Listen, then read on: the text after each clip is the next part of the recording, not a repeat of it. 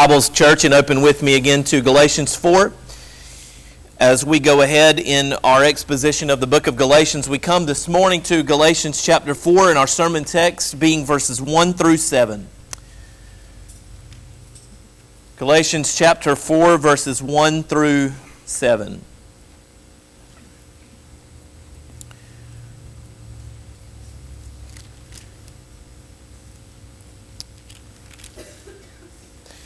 And Paul writes, I mean that the heir, as long as he is a child, is no different from a slave, though he is the owner of everything. But he is under guardians and managers until the date set by his father. In the same way, we also, when we were children, were enslaved to the elementary principles of the world. But when the fullness of time had come, God sent forth His Son, born of woman and born under the law, to redeem those who were under the law, so that we might receive adoption as sons.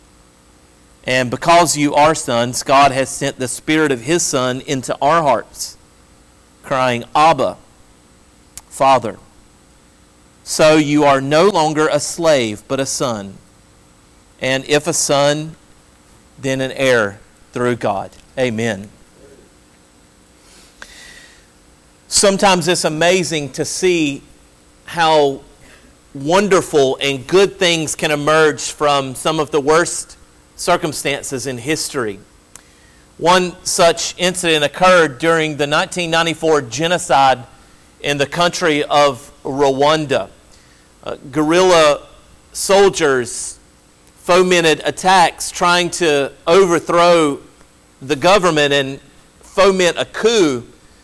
Some historians estimate that as many as 1 million people, 1 million people were slaughtered during the Rwandan genocide. But one whose story emerged out of that was a pastor's wife whose name was Adele. During the time in which the guerrilla soldiers were working their way through the villages and the highways and byways of Rwanda, they came to Adele and her husband's village. And when they did, Adele and her husband, fled into the local church and barricaded themselves in for sanctuary. And they were found there by one of the soldiers who, wielding a machete, snuffed out the life of Adele's husband, hacking him to pieces. The pastor, unarmed, hacked him into pieces, and Adele suffered severe cuts and lacerations on her head and on her shoulders, and she was sent to the hospital. But rather than seethe in the bitterness of widowhood, after she recovered from her injuries, Adele decided to start serving the prisoners who were in a nearby prison camp for soldiers who had been arrested.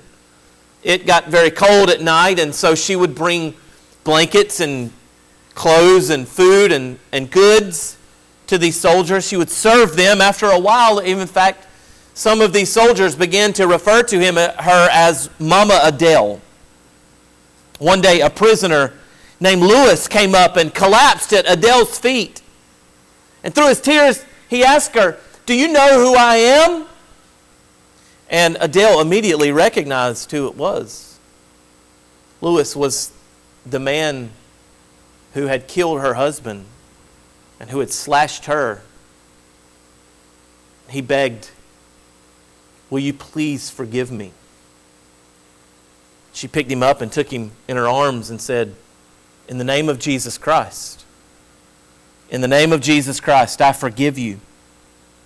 She began to teach Lewis the Bible. She began to share the gospel with him, and Lewis was not long after that converted to Jesus Christ.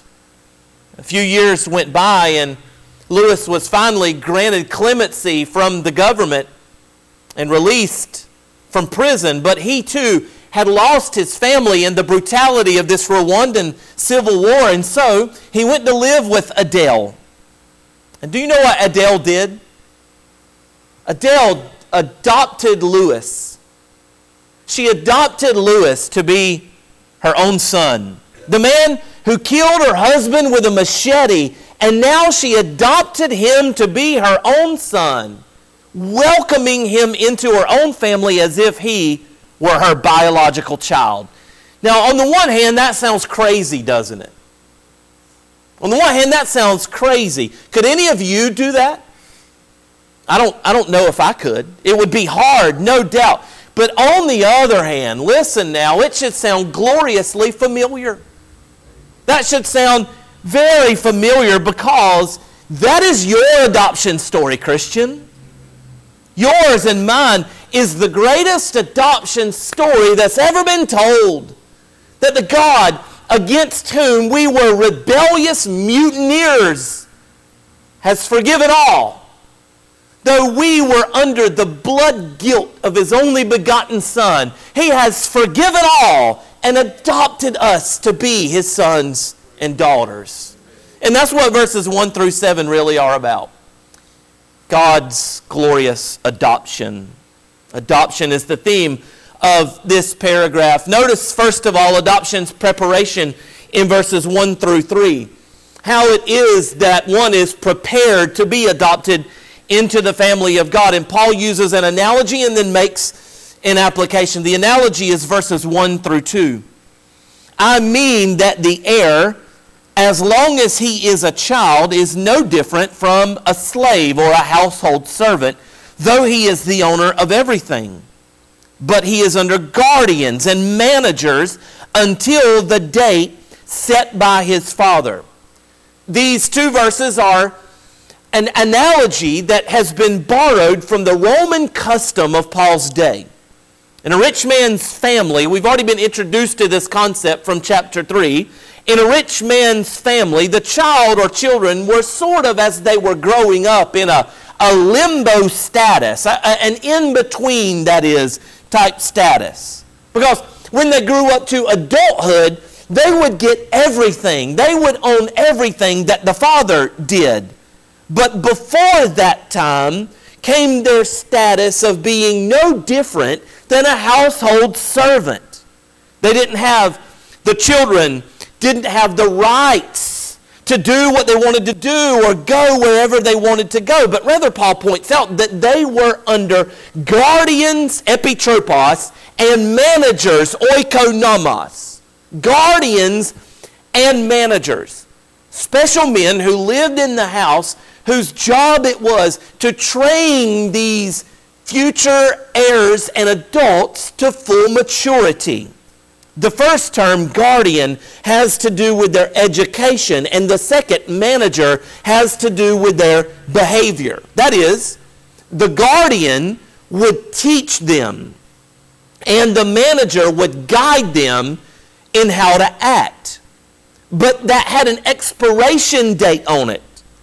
When they became a legal adult, when they learned what they needed to learn and knew how to act and behave how they needed to, it was the guardians and the manager's job to make sure that these children learned and grew and knew how to behave themselves.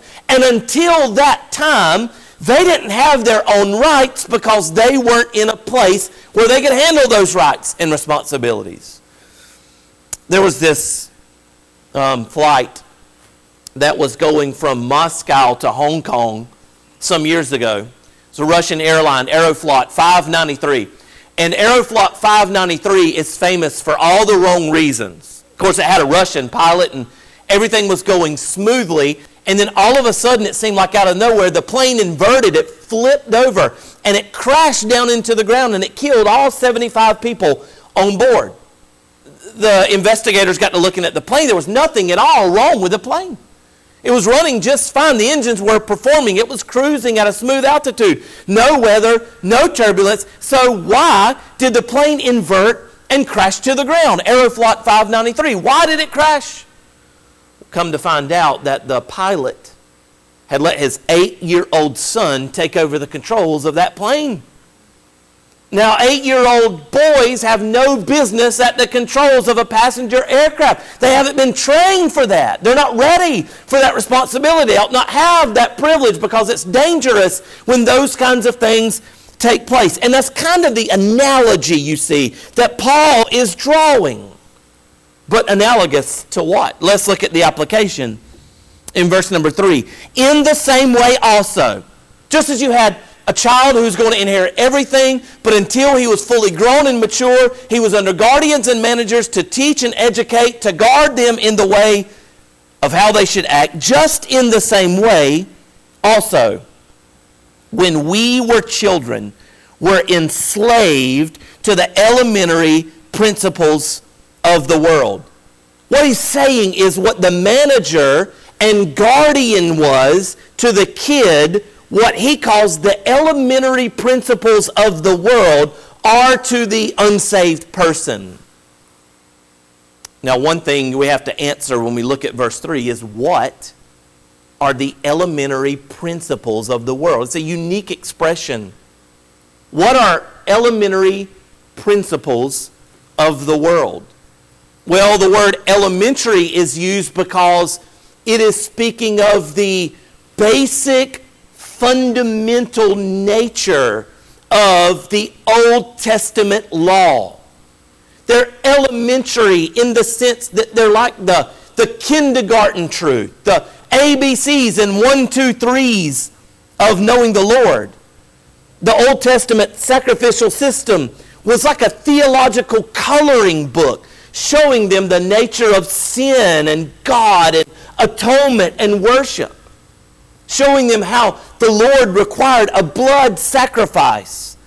And the Ten Commandments were the basics of loving God supremely and loving others as oneself. And while those sacrifices could preach the gospel, they couldn't save in themselves. That's why he calls them worldly. Do you see that? The elementary principles, the Old Testament system, elementary principles of the world, because they were temporary. They were outward. They were pedantic. They were only temporary. They didn't have a lasting kind of character. And so whenever people worshiped the Lord in the Old Testament, they were engaging in a kind of temporary, fading, elemental nature of worship that was all designed to lead them to the knowledge of and faith in the Lord Jesus Christ. They were being prepared, in other words, being made ready to believe in the one final culminating sacrifice, adoption's preparation. But let us consider adoption's prerequisite. In verse number 4, Paul draws a distinction. But, verse number 4 says, when the fullness of time had come. There was all throughout Old Testament history a preparatory, elemental time of getting ready, and then just at the right moment, Paul says, when the fullness of time had come. This touches on when he came. Have you ever wondered to yourself why Jesus came when he came? Why wasn't it 1,000 years earlier? Or 1,000 years later? Why did Jesus come at exactly the right moment in history when he came? When the fullness of time had come. This language suggests to us that when Jesus came was no accident. It was all according to a definitively calculated and set sovereign time schedule. Because when you look at history, you find that you could not have picked out a more perfect time for the Redeemer and Savior to come into the world. First, it was perfect because of the rise of the Jewish synagogue. The synagogue is like the bridge from Old Testament temple worship to New Testament local church worship. And after the temple is destroyed, the Jews began to construct what they called little meeting houses all over the places where they lived. And these meeting places where people would gather to listen to the scriptures and to read the word and pray and sing took place in the time in which the world was getting ready for the coming of the Messiah. Second, because of the Hellenization of the world, providing what is called the lingua franca, that is a common language. As Alexander the Great conquered the known world, taking with him the wisdom of Aristotle and the language of the Greeks, he united almost the entire planet under one language. So get the picture in your mind that there's little synagogues starting to dot the landscape where the scriptures are being read and heard. And there's a common language that everybody begins to speak the same language. And then on the hills of that, you have the borders and population of the Roman Empire expanding, so that this intricate system of highways and roads connected the entire known world.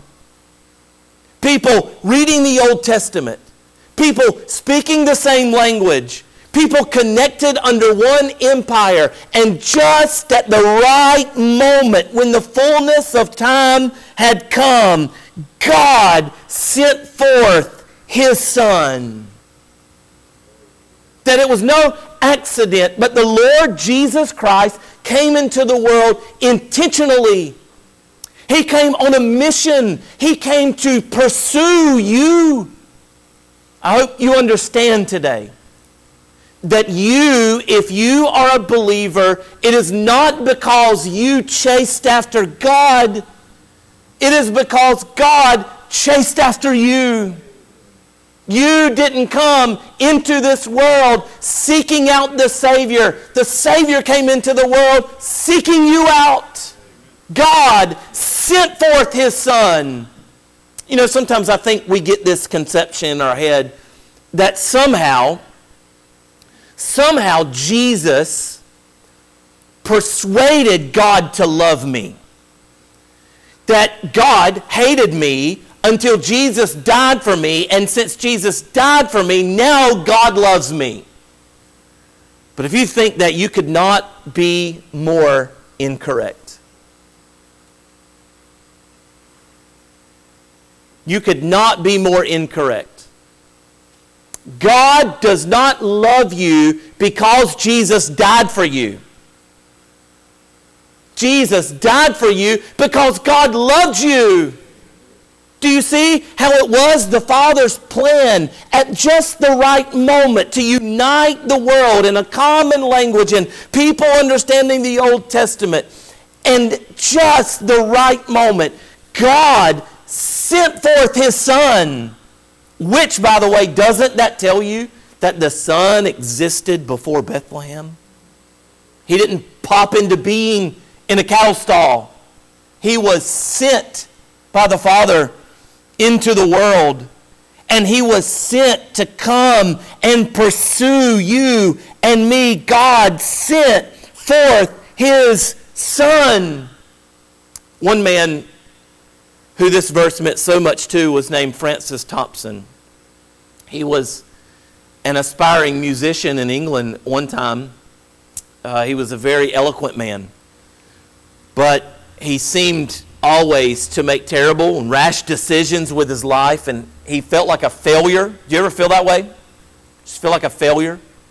Feel like nothing you do is right. You can never figure out the right thing to do. Francis Thompson felt that way, and he did what a lot of people who feel that way often do, and that is turn to drugs, to drug use.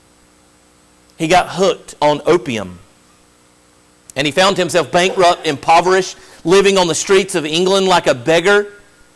And at the lowest of the low, he began to remember some of the gospel upbringing that he had in his childhood. The Lord began to prick his heart. He started to feel his need of the Lord and to know a Savior.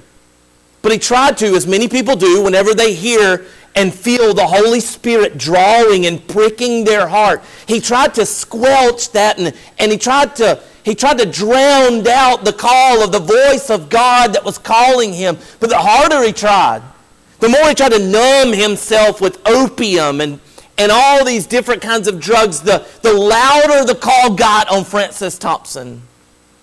Until finally, in the end, he threw up the white flag of his soul surrender and gave his life to Jesus Christ. And he said, I am yours and you are mine, and I surrender all to you. Francis Thompson was converted and restored. And after that, he wrote a famous poem. You should read it sometime. It's called The Hound of Heaven. hound of heaven. You know what some of these hound dogs are trained to do? They just get on the trail of whatever they're after, a raccoon or a deer or a rabbit or something else, and they just bark and they stay on the trail and they run hot on the trail, and they don't stop until they have run down their prey, the object that they're after. And Francis Thompson said the Holy Spirit was like that to me. He's the hound of heaven. He came after me. Listen what he wrote. I fled him. He's talking about how he's running from God. I fled him down the nights and down the days. I fled him down the arches of the years. I fled him down the labyrinthine ways of my own mind, and in the midst of tears, I hid from him, and under running laughter, down titanic glooms of chasm fear, from those strung feet that followed after. The Lord whose feet he heard following. But with unhurrying chase and unperturbed pace, deliberate speed, majestic instancy, they beat, and a voice beat more instant than the feet, saying as it were to my soul, all things betray thee, thou who betrayest me. You know what Francis was saying? God always gets his man. He's got me bayed up.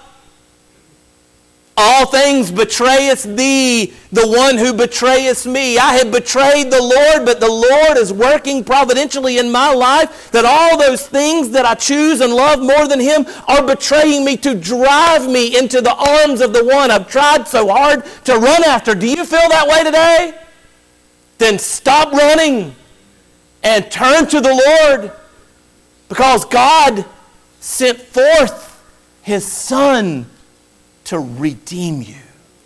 He came to save you, and he came at just the right time when he came. But let me just touch on what I've already, I think, broached, and that is why he came.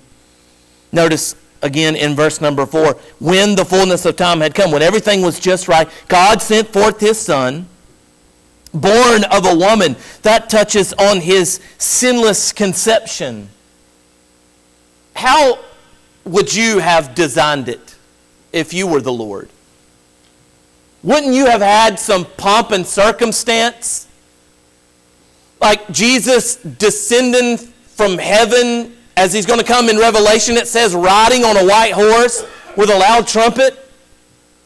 Or like my friend Jim McCarthy says, wouldn't you have had him rise up from a volcano, riding on a wave of lava, announcing the hot, holy fire of the heavenly God who's become a man, like other emperors in the ancient world would have done? How would you have done it?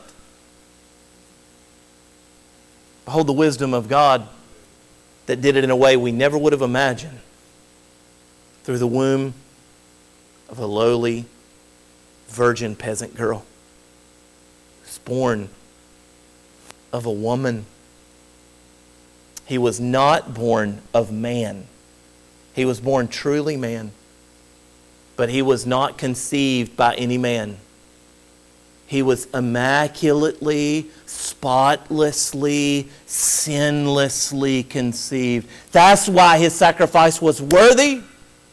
Because unlike you and me, we were born in sin. He was not shapen in iniquity. He was born sinless, holy, pure, and spotless in the womb of a virgin. As one of the fathers said, he was conceived in a borrowed womb. He was buried in a borrowed tomb. And from both sprung the most glorious life that the world has ever known. Second, there is his subjected status. He was not only born of woman, but he was born under the law. That is, he was born beholden to accomplish all the stipulations that the Old Testament law demanded. Third, he was born with a singular mission: to redeem those who were under the law. To redeem those who were under the law. The word redeem means to purchase by paying a price. He was born to fulfill the stipulations of the law and then to pay the price necessary to rescue and purchase you and me. Incidentally, do you know about how much, a rough estimate, is of the average adoption in the United States today? Do you know about how much it costs to adopt a child today?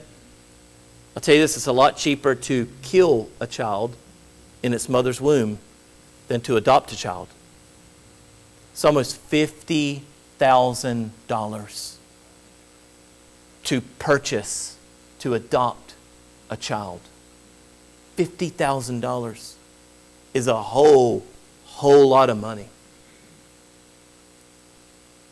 But it's a grain of sand on the seashore compared to the price the Lord paid to purchase and adopt you and me. It took the blood of His only begotten Son that we might receive adoption as sons. And without the redeeming grace of God's only begotten Son, you and I would never have been. That's why I call it the prerequisite of our adoption. Never could have been adopted into the family of God. Well, as we close, let me just touch on adoption's proofs from verses 6 and 7. We have a token and a truth regarding our adoption. Verse 6 shows us what the token is. Because you are sons, God has sent the Spirit of His Son into our hearts, crying, Abba, Father. It's both the Aramaic or Hebrew term and the Greek term. Ava is my father, and pater is the Greek term that means father. Whether you're Jew or whether you're Gentile, if you have received Christ, you are a part of one family. Abba, Father, and the Holy Spirit is like the token. He's like your adoption papers. He is like the proof and seal that you belong to the family of God. And that's why A.W. Pink wrote, the Holy Spirit is the author of everything in us which goes out after God. That is, those who belong to the Lord, those who possess the Holy Spirit, ought to at times feel this pinch in their soul, this yearning in their conscience to call out to God. It is the Holy Spirit that produces everything in you and me that goes after God. And if there's nothing in you or nothing in me that goes after God, it's probably because we don't have the Holy Spirit, which means you're not a child of God. Because the Spirit of God, if you are a Christian, listen now, the Spirit of God has been deposited into you, and it's His work to work within you, to will and to do God's pleasure, such that you should feel a stirring in your heart to call upon God, Abba, my Father. Because you are sons, God has sent the Spirit of His Son into our hearts. You know, it's fascinating. J.I. Packer said, adoption is the heart of the gospel. Now, I don't think I would have put it in those words. It's a pretty bold statement. Some might say justification. That's the heart of the gospel. Or propitiation, Jesus' worthy sacrifice. That's the heart of the gospel. Or resurrection. That's the heart of the gospel. But adoption is the heart of the gospel? But I think that's a salient point, at least when you look at this passage, of what's at the center of it. Because what comes before? Jesus died to redeem us so that we could be adopted. And what comes after? The Holy Spirit is given to us because we've been adopted. Jesus died so that we could be adopted, and the Holy Spirit has been given us because we are adopted. He is the token proof of our adoption. And the truth is contained in verse number 7. So you are no longer a slave, but a son. And if a son, then an heir of God. You see, listen. You relate to God, and you've heard this expression probably before. Do you have a personal relationship with Jesus Christ? I don't care if you're a Christian, a Muslim, a Buddhist, a Hindu, an atheist, an agnostic, or something else. I don't care what classification you put yourself in. You have a relationship with the Lord today. The question is, what is the nature of your relationship to the Lord? Are you merely relating to Him as a slave to a master or as a son to a father? It's one of the two.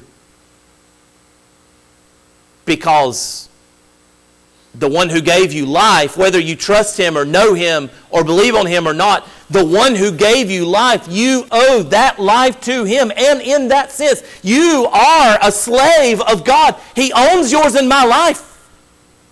And all of our days are in His hands.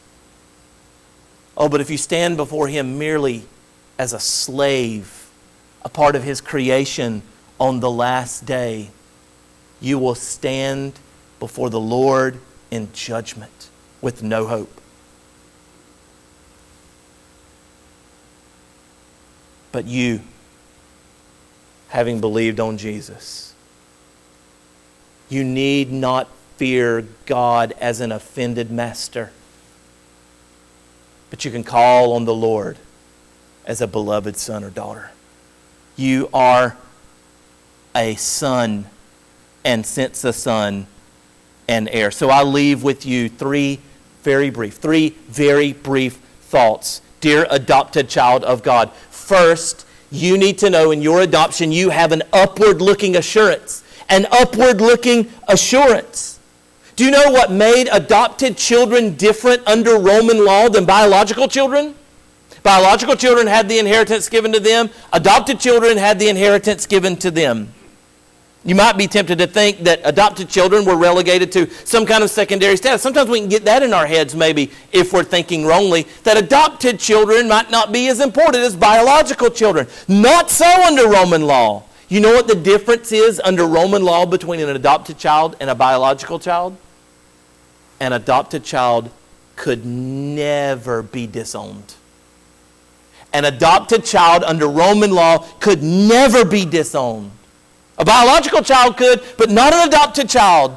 No matter what they did, no matter how estranged from the family, if they were adopted, they were in the family forever, unbreakably, unchangeably so. Therefore, because you are adopted, here's what it means for you: the greatest possible security in the family of God. Your Father, Christian, will never disown you. You cannot be disinherited because He is a faithful Father. You have an upward-looking assurance. You also, in your adopted status, have an inward-looking challenge. An inward-looking challenge. If you appreciate the doctrine of adoption, you ought be motivated to spiritual discipline and godliness. Let me use the words of the Apostle Paul. I will be a father to you, says the Lord, and you will be sons and daughters to me. Therefore, since you're my sons and you're my daughters, therefore, Paul says, having these promises, you're adopted, God is your Father, having these promises, beloved, let us cleanse ourselves from all filth and defilement of flesh. You're a child of God, so why don't you act like it? Act like God is your Father. And someone who is a child of God has no more business rolling around in sin and immorality than the Prince of England has eating from the bottom of a garbage dumpster. God is your Father. Since you are His son and since you are His daughter, let us cleanse ourselves because we bear His name and His image and His likeness, and we're called to look like our daddy, Christian. You have an inward-looking challenge, an upward-looking assurance, and finally, the good news of adoption is we have a forward-looking hope. A forward-looking hope. Do you remember John's sweet, sweet words in 1 John 3? And verse number 2. Beloved, now are we the sons of God. Now are we the sons of God. If you don't hear anything else, write that truth on your heart. I am a son of God. Now, right now, you're not waiting on it. But you are waiting on something as a son of God. It does not yet appear what we shall be. But we know this. When He shall appear, we will be like Him. We're going to be like our older brother. For we will see Him as He is. Now that's a forward-looking hope, child of God. We're not all that we ought to be right now, but one day we will be like Him. So with this upward-looking assurance, inward-looking challenge, and forward-looking hope, let us live out the glorious truth that you and I are adopted in the family of God. Amen? Amen. Let us pray. Thank you, Lord, for this glorious truth. And may it inflame us, Lord, to love and worship, faithful service. Indeed, Lord, let the Spirit within us stir us to call upon your name. Abba, our Father. For it is in Christ, our older brother's name, we pray. Amen and amen.